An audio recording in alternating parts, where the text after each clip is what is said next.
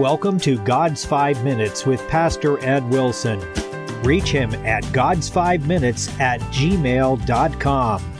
Now, here's Ed Wilson with God's 5 Minutes. Hello, friends. Do you remember King Darius? He was the Babylonian king under whose reign Daniel had his experience in the lion's den. I wish to speak of Darius today.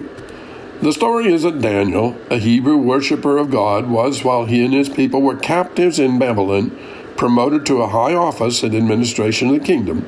His rivals envied him and set about to use his religion to destroy him by causing a law to be enacted by the proud king, requiring that no one be permitted to pray to any but the king for 30 days. The plan appealed to Darius' vanity, as it was meant to do, so much that he thought of the reverence of his ministers instead of suspecting them. Laws should be to correct moral and social injustice, but this grotesque miscarriage of justice caught the innocent man and condemned him to an overnight stay in the lion's den. Daniel was verging on 90 when this great test of his faithfulness was presented to him. See the steadfast, silent confessor and the weak king. He too was like a sheep before the shearers, dumb. His silence meant, among other things, a quiet, patient, fixed resolve to bear all and not to deny his God. Weak men bluster. Heroic endurance has generally little to say. So, down in the dark there, with the glittering eyes of the beasts around him, the old man sits all night long, with peace in his heart, and looking up trustfully through the hole in the roof to his protector's stars, shining their silent message of cheer. But notice the pitiable weakness and consequent unrest of the king. He had not yielded Daniel to his fate without a struggle. He was sore displeased. He set his heart on delivering him and labored to do so. But probably, if the question had been about a law that was inconvenient to Darius himself, some way of getting around it would have been found out. If the king had been bold enough to assert himself, he could have walked through the cobweb. But this is one of the miseries of yielding to evil counsels, that one step taken calls for another.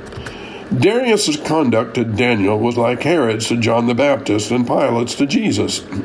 In all the cases, the judges were convinced of the victim's innocence and would have saved him, but fear of others biased justice, and from selfish motives they let fierce hatred have its way.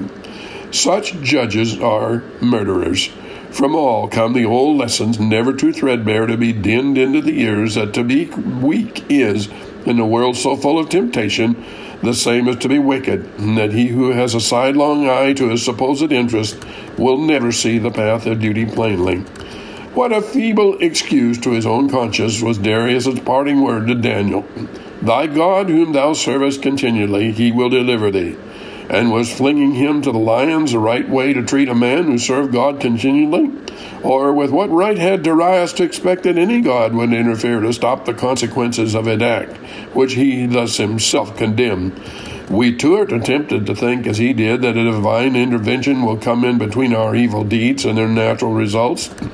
But that weak parting word witnessed to the impression made by the lifelong consistency of Daniel.